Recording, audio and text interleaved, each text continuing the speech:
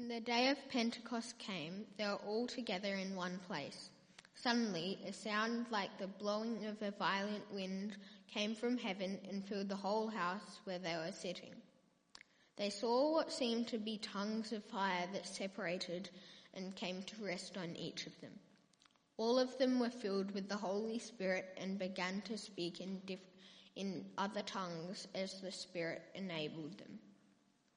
Now there were staying in Jerusalem God-fearing Jews from every nation under heaven. When they heard this sound, a crowd came together in bewilderment, because each one heard their own language being spoken. Utterly amazed, they asked, "Aren't all these who are speaking Galileans? Then how is it that each of us hears them in our native language? Parthians, Medes and Elamites, residents of Mesopotamia, Judea and Cappadocia, Pontus and Asia, Phrygia and Pamphylia, Egypt and the parts of Libya near Cyrene, visitors from Rome, both Jews and converts to Judaism, Cretans and Arabs. We hear them declaring the wonders of God in our own tongues." Amazed and perplexed, they asked one another, "What does this mean?" Some, however, made fun of them and said, "They have had too much wine." Then Peter stood up with the 11, raised his voice and addressed the crowd. "Fellow Jews, and all of you who live in Jerusalem, let me explain this to you. Listen carefully to what I say. These people are not drunk, as you suppose. It is only 9 a.m. No, this is what was spoken by the prophet Joel. "In the last days, God says, I will pour out my Spirit on all people. Your sons and daughters will prophesy. Your young men will see visions. Your old men will dream dreams. Even on my servants, both men and women, I will pour out my Spirit in those days, and they will prophesy. I will show wonders in the heavens above and signs on the earth below, blood and fire and billows of smoke. The sun will be turned to darkness and the moon to blood before the coming day of the great and glorious day of the Lord. And everyone who calls on the name of the Lord will be saved." Fellow Israelites, listen to this. Jesus of Nazareth was a man accredited by God to you by miracles, wonders and signs, which God did among you through him, as you yourselves know. This man was handed over to you by God's deliberate plan and foreknowledge, and you, with the help of wicked men, put him to death by nailing him to the cross. But God raised him from the dead, freeing him from the agony of death, because it was impossible for death to keep its hold on him. David said about him, "I saw the Lord always before me. Because he is at my right hand, I will not be shaken. Therefore my heart is glad and my tongue rejoices. My body also will rest in hope, because you will not abandon me to the realm of the dead. You will not let your Holy One see decay. You have made known to me the paths of life. You will fill me with joy in your presence." Fellow Israelites, I can tell you confidently that the patriarch David died and was buried, and his tomb is here to this day. But he was a prophet and knew that God had promised him on an oath that he would place one of his descendants on his throne. Seeing what was to come, he spoke of the resurrection of the Messiah, that he was not abandoned to the realm of the dead, nor did his body see decay. God has raised this Jesus to life, and we are all witnesses of it. Exalted to the right hand of God, he has received from the Father the promised Holy Spirit and has poured out what you now see and hear. For David did not ascend to heaven, and yet he said, "The Lord said to my Lord, sit at my right hand until I make your enemies a footstool for your feet." Therefore, let all Israel be assured of this. God has made this Jesus, whom you crucified, both Lord and Messiah. When the people heard this, they were cut to the heart and said to Peter and the other apostles, "Brothers, what shall we do?" Peter replied, "Repent and be baptized, every one of you, in the name of Jesus Christ for the forgiveness of your sins, and you will receive the gift of the Holy Spirit. The promise is for you and all your children, and for all who are far off, for all whom the Lord our God will call." With many other words he warned them, and he pleaded with them, "Save yourselves from this corrupt generation." So those who have the Holy Spirit in their hearts have Jesus on their lips. And what is it they say about Jesus? They say that he is both Lord and Messiah. And if you're going to remember one thing from today, if you go home just with one idea in your head, I want you to remember that. Acts chapter 2 is a long chapter, isn't it? Thanks, Matthew and Peter, for reading that. There's a lot that as we covered this morning in that reading. But if you distill it all down, I think this is what it's about. A declaration by a Spirit-filled apostle that Jesus is both Lord and Messiah. We've heard already in the kids' talk this morning. Those with the Holy Spirit in their hearts have Jesus on their lips. That's what I'd love you to remember today as we make our way through this passage. Well, morning, everyone. If we haven't met before, my name's Carl. I'm the senior pastor here at Trinity Church Only. Let me add my welcome to Chris and to Jackie Oliver this morning. It's really great to be here with you. Last week I told you that over the next year or so we'll be dipping in and out of the book of Acts. We'll be looking at it for a few weeks at a time over the next year or so. And we're doing that because I want us to keep mission firmly on the agenda for us as a church. Acts tells the story of God's mission, of the good news of Jesus going to the very ends of the earth. If we want to keep mission, God's mission, on our agenda as a church, I think it's a great thing for us to be looking at and working our way through the book of Acts. Last week we looked at chapter 1 together, and we looked at the ascension of Jesus. Do you remember that? We saw him as the Son of Man from Daniel chapter 7. We saw him as the King who reigns with power and authority. And last week we also saw from the book of Acts the story of Jesus, that it was moving out from Jerusalem to Samaria and then on to the very ends of the earth. Now, last week as a church we prayed together for the Rowe family, and Jack and Mike and I shared a little bit about how we knew the Rowe family. If you don't know who they are a family that we support. They work with the Church Missionary Society, and they are South Australians, but they now live in South Africa. They're there teaching in a Bible college out of obedience to God to take the good news of Jesus to the ends of the earth. They left the comfort of Adelaide and they now live in Cape Town in South Africa. Today, apart from working our way through Acts chapter 2, we're also going to be hearing a little bit from Chris. Now, we've already heard from him as our service leader this morning, and you might know Chris already as the man behind the guitar. But this morning I've asked Chris also to help us think a little bit about how we might be involved in the spread of the gospel here in Adelaide. So a bit after I've spoken to you a bit this morning, Chris is going to share some thoughts on that with us. And next week I've asked Sally Duffett to introduce some friends of hers who currently live in Australia but are thinking through and working towards moving overseas because they want to see the gospel spread to the ends of the earth. So I hope this kind of helps this passage become concrete and practical for you. Well, I wonder if you noticed the extraordinary event that was read to us this morning by Peter and Matthew. Acts chapter 2 starts with a violent wind and from heaven and flames, and then people speaking in a language that's not their own. It's an extraordinary event, and it happens at something called Pentecost.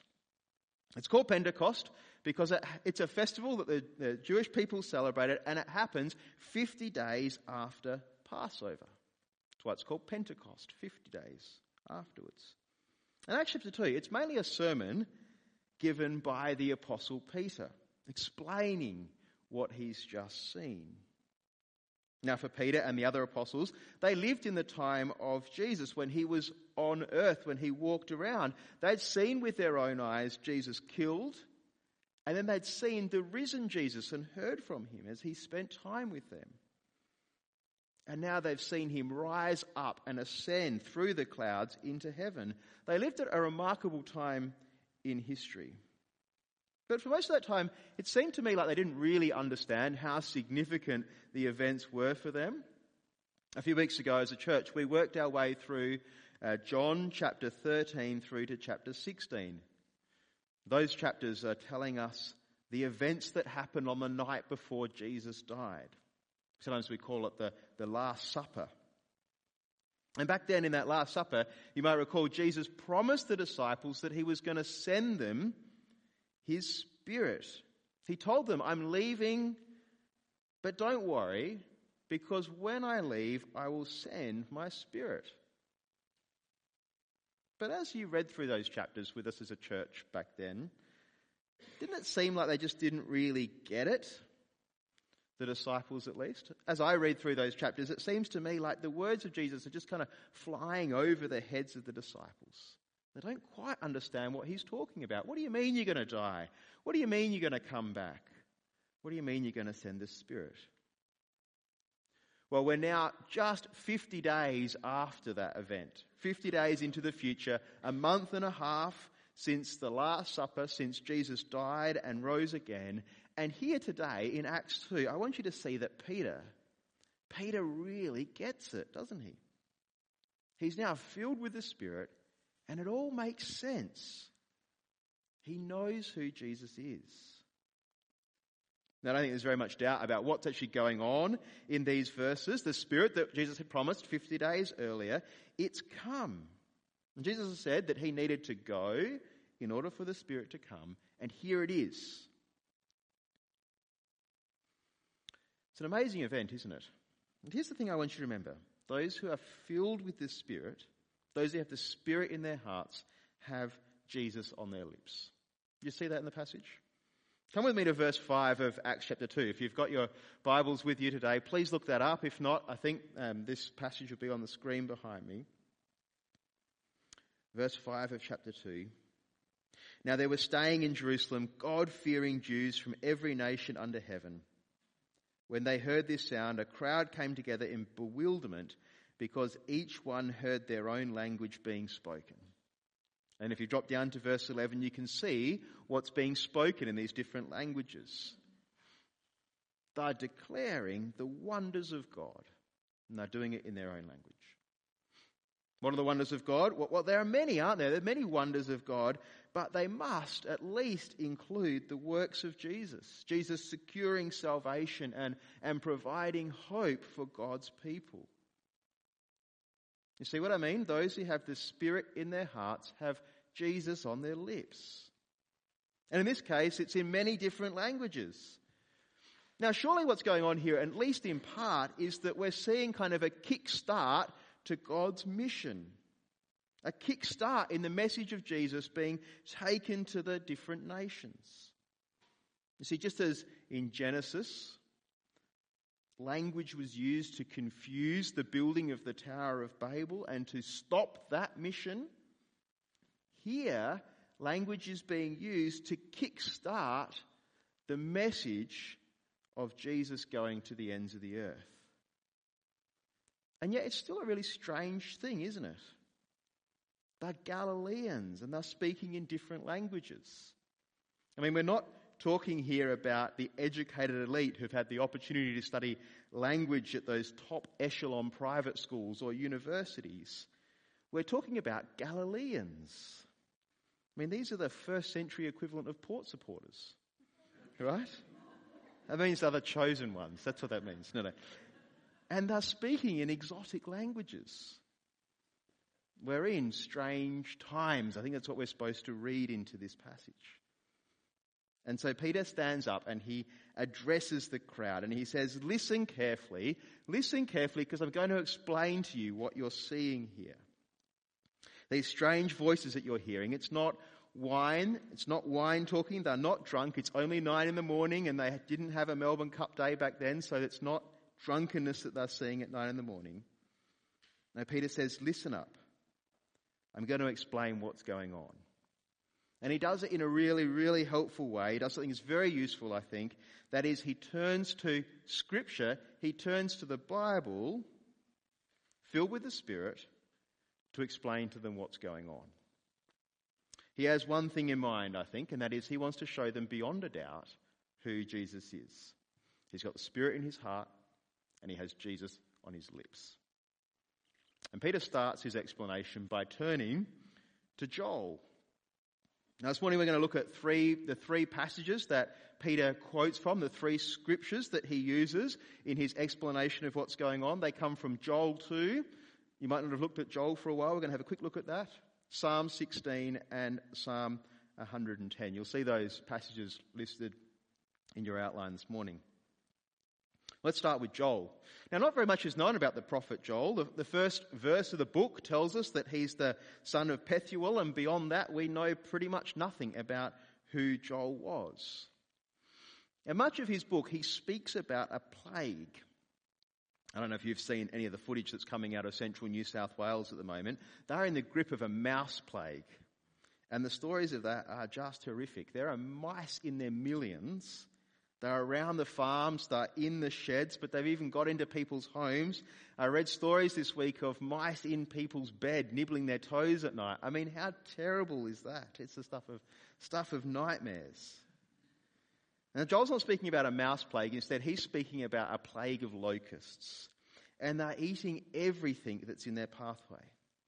And what's so terrible about that, I mean, as disgusting as it might be, seeing just millions of insects everywhere, starvation follows a locust plague. And Joel says to the people, wake up. Wake up. This is a warning. This time of devastation is a warning for you. I'm just going to read to you a little bit about this warning from verse 16 of Joel chapter 1. If you want to flick through your Bibles and find Joel, good luck. It's one of the minor prophets. Look for it in your Bibles. It would be great to read along, but the words are going to come on the screen as well. Here's what it says. Has not the food been cut off before our very eyes? Joy and gladness from the house of our God? The seeds are shriveled beneath the clods. The storehouses are in ruins. The granaries have been broken down, for the grain has dried up. How the cattle moan. The herds mill about because they have no pasture. Even the flocks of sheep are suffering. To you, Lord, I call, for fire has devoured the pastures in the wilderness, and flames have burned up all the trees of the field. And Joel's saying to the Israelites, see this locust plague as a warning. He's saying, call out to the Lord, seek him, for final judgment is one day coming. And Joel's saying, turn back to God and repent. Turn back now before the final days come. Turn back to the God you know, who is a God of mercy and compassion. And that's the context of Joel 2 and the quote that Peter uses. Joel will go on in chapter 2 of his book to mark this day of judgment, to mark the coming of the day of the Lord by showing that it'll be accompanied with the pouring out of the Spirit of God. And so says Peter in Acts chapter 2, you should know what you've just seen. This is like a marker, a calendar event, a sign for you. The gift of the Spirit is a sign that the day of the Lord is coming. The day of the Lord is at hand. Let me read to you the words that Peter quotes. He says this, in the last days, God says, I will pour out my Spirit on all people. Your sons and daughters will prophesy. Your young men will see visions. Your old men will dream dreams. So what's Peter doing? Well, he's saying, we're in the last days, everyone. Look around you. This is what Joel spoke about, the pouring out of God's Spirit. In these days, there'll be wonders in heavens above and signs on the earth below. And we've seen some of those in Acts already. We are in the last days, says Peter. This is what you've seen. The Spirit has been poured out. And now come with me to Acts chapter 2, verse 22. Because I want you to see where Peter goes with this. If we're in the last days, if the Spirit has been poured out, where does Peter go with this? Acts chapter 2, verse 22. This is what he says. Fellow Israelites, listen to this. Jesus of Nazareth was a man accredited by God to you by miracles, wonders and signs which God did among you through him, as you yourselves know. Where's Peter's attention?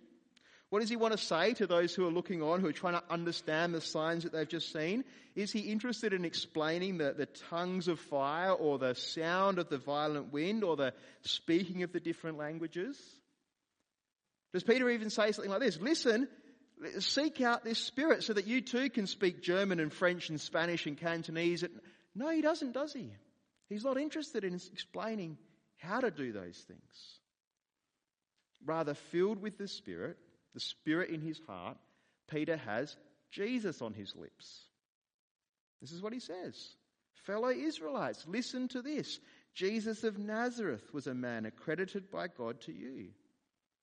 He speaks of Jesus. And he recounts, doesn't he, the story of Jesus being handed over to the Romans so that he could be nailed to a cross and killed.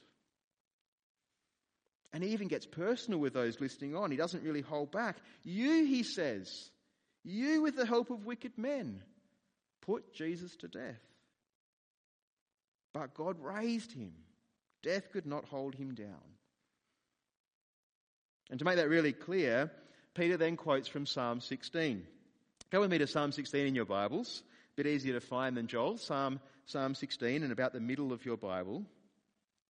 You'll see that if you can turn to it, Psalm 16, you'll see that there's a heading to this psalm. It says, a miktam of David. Now, from what I can tell, no one knows how to translate the word miktam into English. But what is clear is that David is the author of this psalm. David, one of Israel's great kings, is the author. Let's take a look at what David says. Let me just read to you from this psalm. He says, keep me safe, my God, for in you I take refuge. I say to the Lord, you are my God. Apart from you, I have no good thing. Come down into verse 5. Lord, you alone are my portion and my cup. You make my lot secure. The boundary lines have fallen for me in pleasant places. Surely I have a delightful inheritance. I will praise the Lord who counsels me. Even at night my heart instructs me. I keep my eyes always on the Lord. With him at my right hand, I will not be shaken. Now, so far, this all sounds like the sort of thing you would expect King David to write in a psalm. Keep my eyes always on the Lord. I will not be shaken. Those sorts of things. But then come down with me to verse 9. And this is the part that Peter quotes from in Acts chapter 2. Therefore my heart is glad and my tongue rejoices. My body also will rest secure because you will not abandon me to the realm of the dead, nor will you let your faithful one see decay. You make known to me the path of life. You will fill me with joy in your presence, with eternal pleasures at your right hand. Now here's the problem, right? David, as a king, he died. He was abandoned to the realm of the dead, and his body is decaying. It was buried quite a few thousand years ago now. If it's still any of it left, if the worms haven't completely finished, it's still there, decaying. But can you see Peter knows this? Peter understands this. So he says in verse 29 of Acts chapter 2. So what's going on here? Well, I think Peter knows that David was also a prophet, and he was actually then speaking about one who was to come, one of his descendants. It wasn't David so much who would not decay, rather it was one of David's descendants. In fact, David here speaking about the Messiah, the one who would be resurrected from the dead and therefore not abandoned to the realm of the dead. Who is this Messiah? Who's the person who's the Messiah? Peter wants us to see it's Jesus. Jesus is the Psalm 16 person, the one that was nailed to the cross, but also the one that the Father did not abandon in the grave. It's Jesus, Peter goes on to say, that was promised. It's Jesus that's now poured out the Spirit on all people.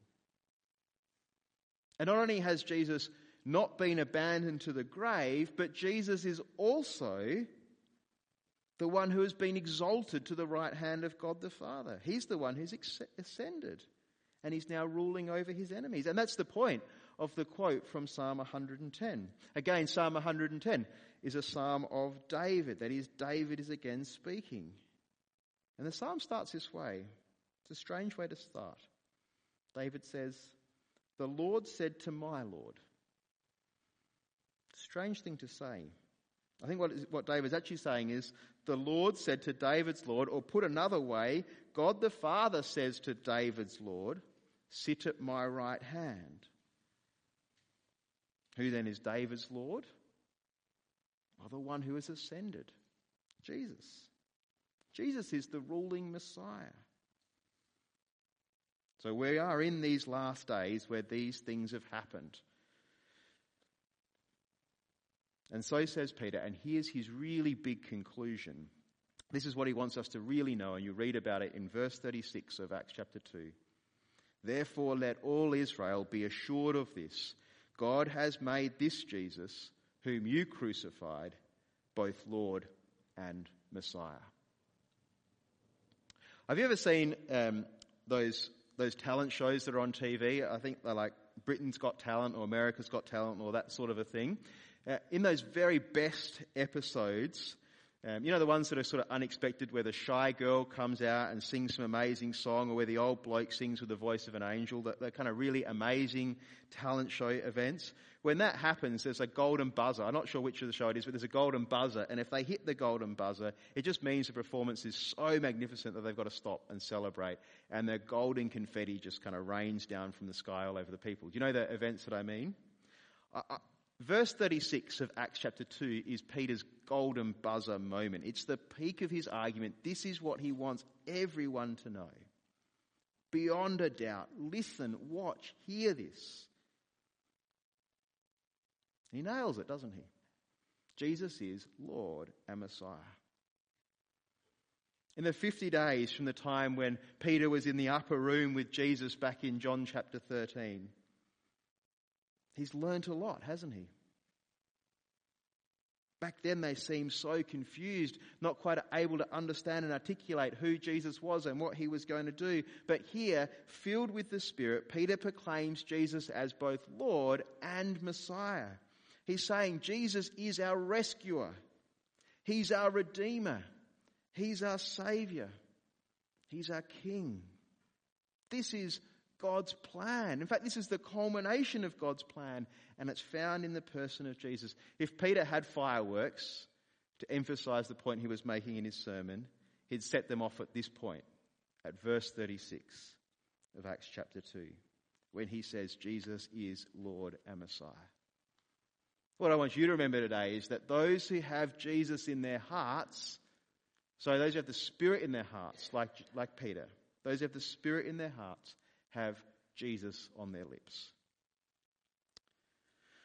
Peter's not finished at this point in his sermon, though. He also, did you notice, wants the crowd to respond to what he's just said. He has a directive or an instruction for them, and that starts in verse 38. I don't think it needs a whole lot of explanation really this morning, so I'm just going to read it to you from verse 38 of chapter 2. When the people heard this, they were cut to the heart and said to Peter and to the other apostles, "Brothers, what shall we do?"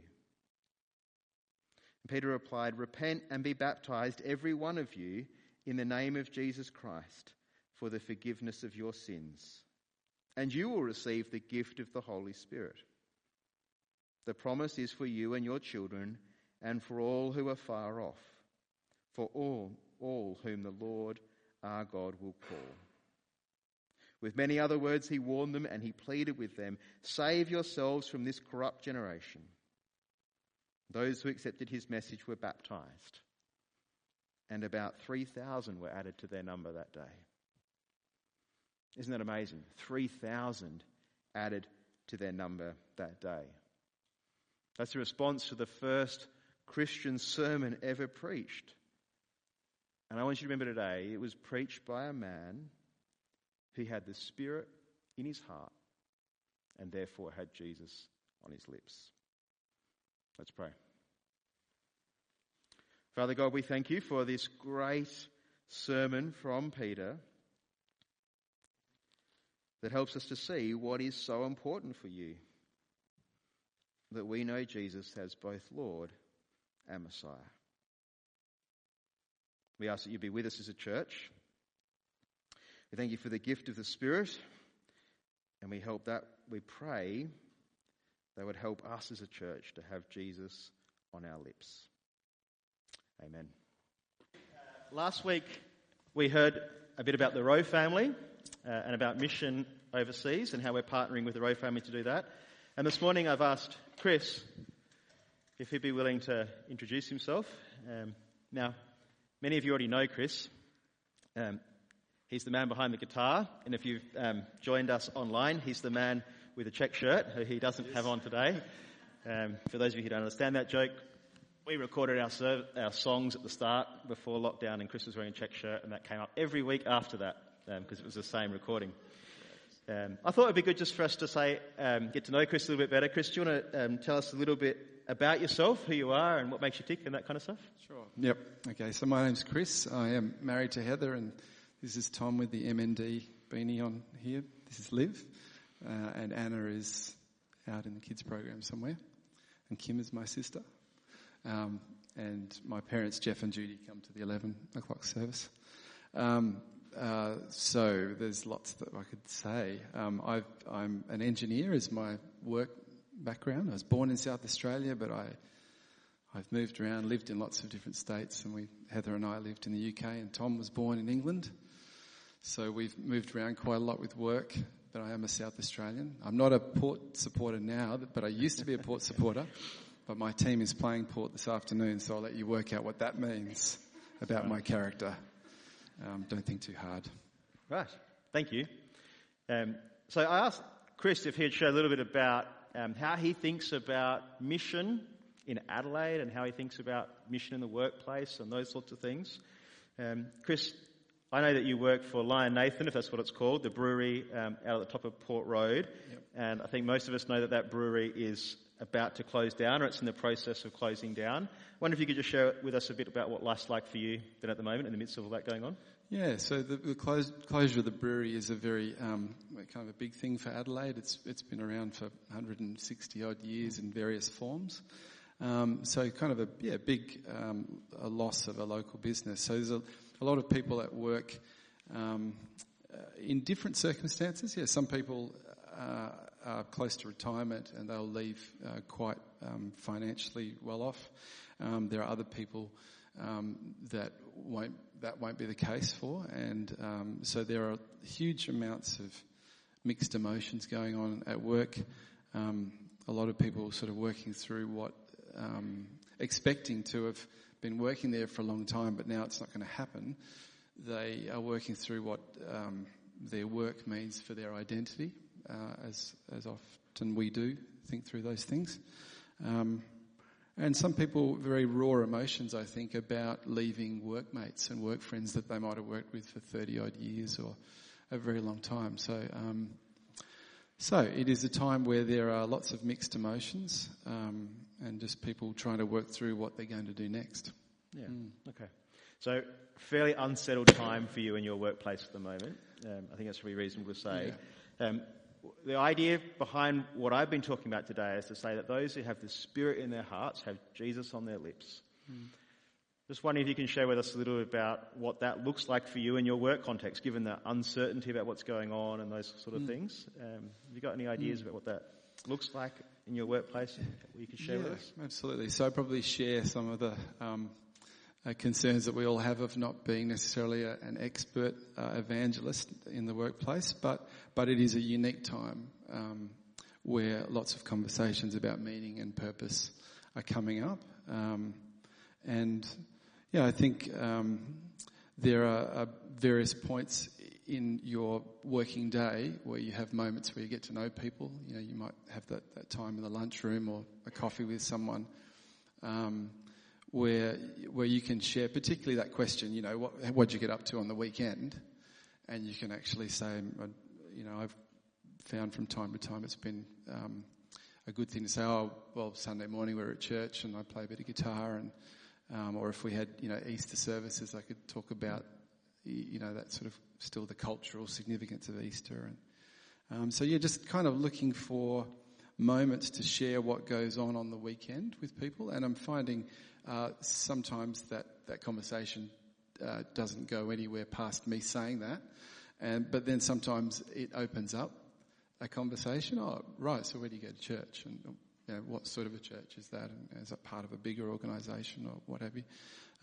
And so that's really good. And I think when people mention that they go to church in a work context, some of the people that you didn't know that have a church kind of experience will be encouraged to speak. And then you can get a little bit of a broader dialogue going. There's so many, opportunities that I've had I've been at the brewery for 12 years, and the whole beer making thing is a very social thing. And so we talk a lot about relationships and, obviously what is ethically responsible in that sort of context. But I've had, loads of conversations with people over that time, about, how we come to be human beings and the significance of just the wonderful way that we're made, for example, and, how, our own bodies and our makeup speak of being incredibly well designed, and that seems to resonate with quite a few people. And there have been other times where I started a conversation, like with my boss's boss, for example. We were at a Christmas party, and we got so far into it where, we were just talking about the universe and how well it seems to be ordered, and he could see where I was going with that conversation, and he said, well, I've sort of never really believed that there's a God, but, I'm interested in exploring different ideas. And I shared that with Matt, because we were going to CLG at the time, and he gave me a book called Making Sense of God, which is written by Tim Keller, and I gave that book to that boss, and he's now moved to the UK, and he WhatsApped me the other day and said, I've taken the book out of the box and it's on the shelf. Right. And so I thought I would say, well, I'm looking forward to you reading through that, and I hope it really helps you, make more sense of these big questions. So, so there are points that and the other one that was interesting the other day, because the brewery is finishing up, we're all working on our LinkedIn profile. So if you don't know what LinkedIn is, it's a bit like Facebook for in a work context. And I put as a backdrop, I started to play around with sort of, wallpaper for LinkedIn, and I put a picture of the Fibonacci series. And the Fibonacci series, for those people that don't know about that, is this amazing kind of mathematical relationship that so much of objects in the world, leaves, the shell on the back of a snail, a number of the curl of a wave, like so many things are just perfectly fit the Fibonacci series. And he said, what are you doing that for? And I said, well, this kind of represents me. I don't think that the world is, randomly kind of comes into existence. I think there's absolute order and intention behind things. And he said, okay, fair enough. He was just sitting next to me. And then 2 weeks later, he had to go to a funeral. And this was on the Friday. And on the Monday, I said, how did the funeral go? He said, it went really well. He said, my uncle was a Baptist pastor. And so we started I said, my brother-in-law is a Baptist pastor, and, so we started a conversation about that, and,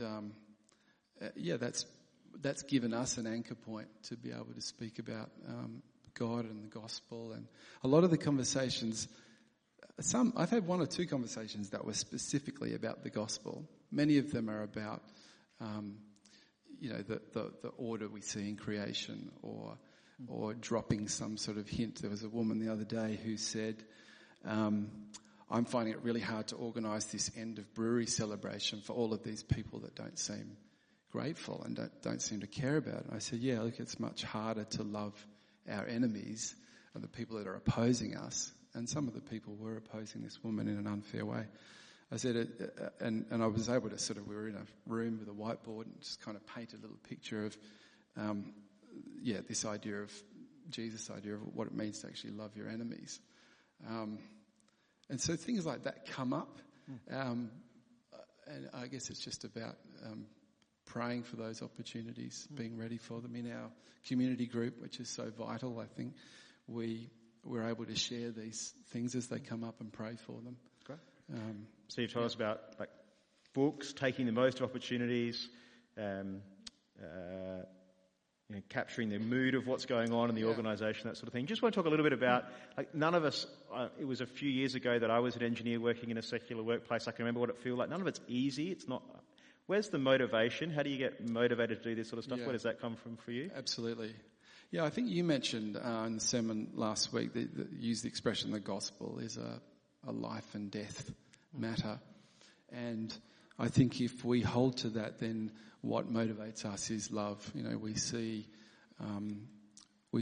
all people as eternal beings with an eternal destiny, and that has such weight to it that we're driven by love. We see the rescue, the great salvation that Jesus is offering, and so we want to love them. Yeah, terrific. And that drives how we think and how we feel about them. I think that's got to be the motivation. And then what we'll do is we will put some investment into trying to think about, you know, how can I introduce this in a way that is, and I love what Peter, who's just preached that amazing sermon, what he says in 1 Peter 3, it's that really famous kind of passage about being ready to give a defence for the hope that you have.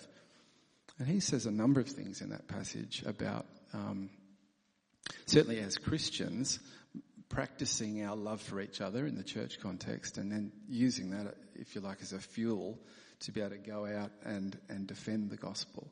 So what we do here in the church context and in the community group context and in the youth, I'm so thankful for the youth group leaders and the kids ministry leaders who love and care for our kids. But this context actually fuels our evangelism in many ways. Because as we love and serve each other and reinforce each other with the truths of the gospel, we actually want to take that and bring those same truths into the work context. So I think it's got to be love. And so what you can do is that you can start to just gradually, none of us are expert apologists, some of us maybe, I'm certainly not, but I'm trying to work on understanding some of those big categories that you can talk about, you know, about the design of the universe and understanding, you know, where different religions kind of find their anchor points and how that's different from the gospel. And I use trips to work in the car. I listen to lots of podcasts and conversations between atheists and skeptics, and using that time is something I find really vital to get my heart and head ready for a conversation if it comes up. That's really helpful, Chris. Thank you. You got chances to ask Chris questions afterwards this morning. I think one of the things also is praying for our people. Such a good thing to be doing. Chris, are there ways that we can be praying for you and your family? People who we can be praying for right absolutely. now for us, and we'll do that. Yeah, so one of the things that Peter says in 1 Peter 3 is about doing your job well. So you could pray that I'd finish well at the brewery. You know, we certainly point to God's goodness by the way that we work with great intention and great purpose. So pray that I'll finish well and work well over the next few weeks. Pray that I'll make the most of the opportunities and that rare kind of moment we've got in the brewery's life to talk about meaning and purpose with people. And pray for our family that we will use the uncertainty of this time to trust in God's provision and his care. I think they're the main things. Yeah. How about we do that now? Let me pray for you. Father, we thank you for what we have read about the way in which Peter approaches who Jesus is, for his bold declaration that Jesus is both Lord and Messiah. We thank you for the way in which that truth shapes so many of us and changes how our whole identity is made up. We thank you that Chris calls himself a child of yours, that he knows Jesus as his Lord and Saviour. And Father, we want to pray for Chris. We pray as a church that you will hold on to Chris, that he would keep doing the job that he's doing in a way that brings honour and glory to you. In these last few weeks at the brewery, when it's a very difficult time with people finishing up and the raw emotions that are on view there as people contemplate where they go next, please provide Chris with a great sense of comfort and strength and assurance of your goodness to him. Please be with his family, with Heather and the kids, as they also go through this season of time together. Father, we thank you for Chris's testimony of his opportunities and willingness to share that Jesus is Lord and Messiah with his workmates, and to do that in a way that is appropriate and winsome. We thank you for that. We pray for those people who Chris has had opportunity to share something of what you're like as a God, that you'd continue to be at work in their lives. And Father, for each of us, we pray that you would provide opportunities for us also to demonstrate and remind people of the love that is held out in your gospel, and to point people towards Jesus as Lord and Messiah. Amen. Thanks, Chris.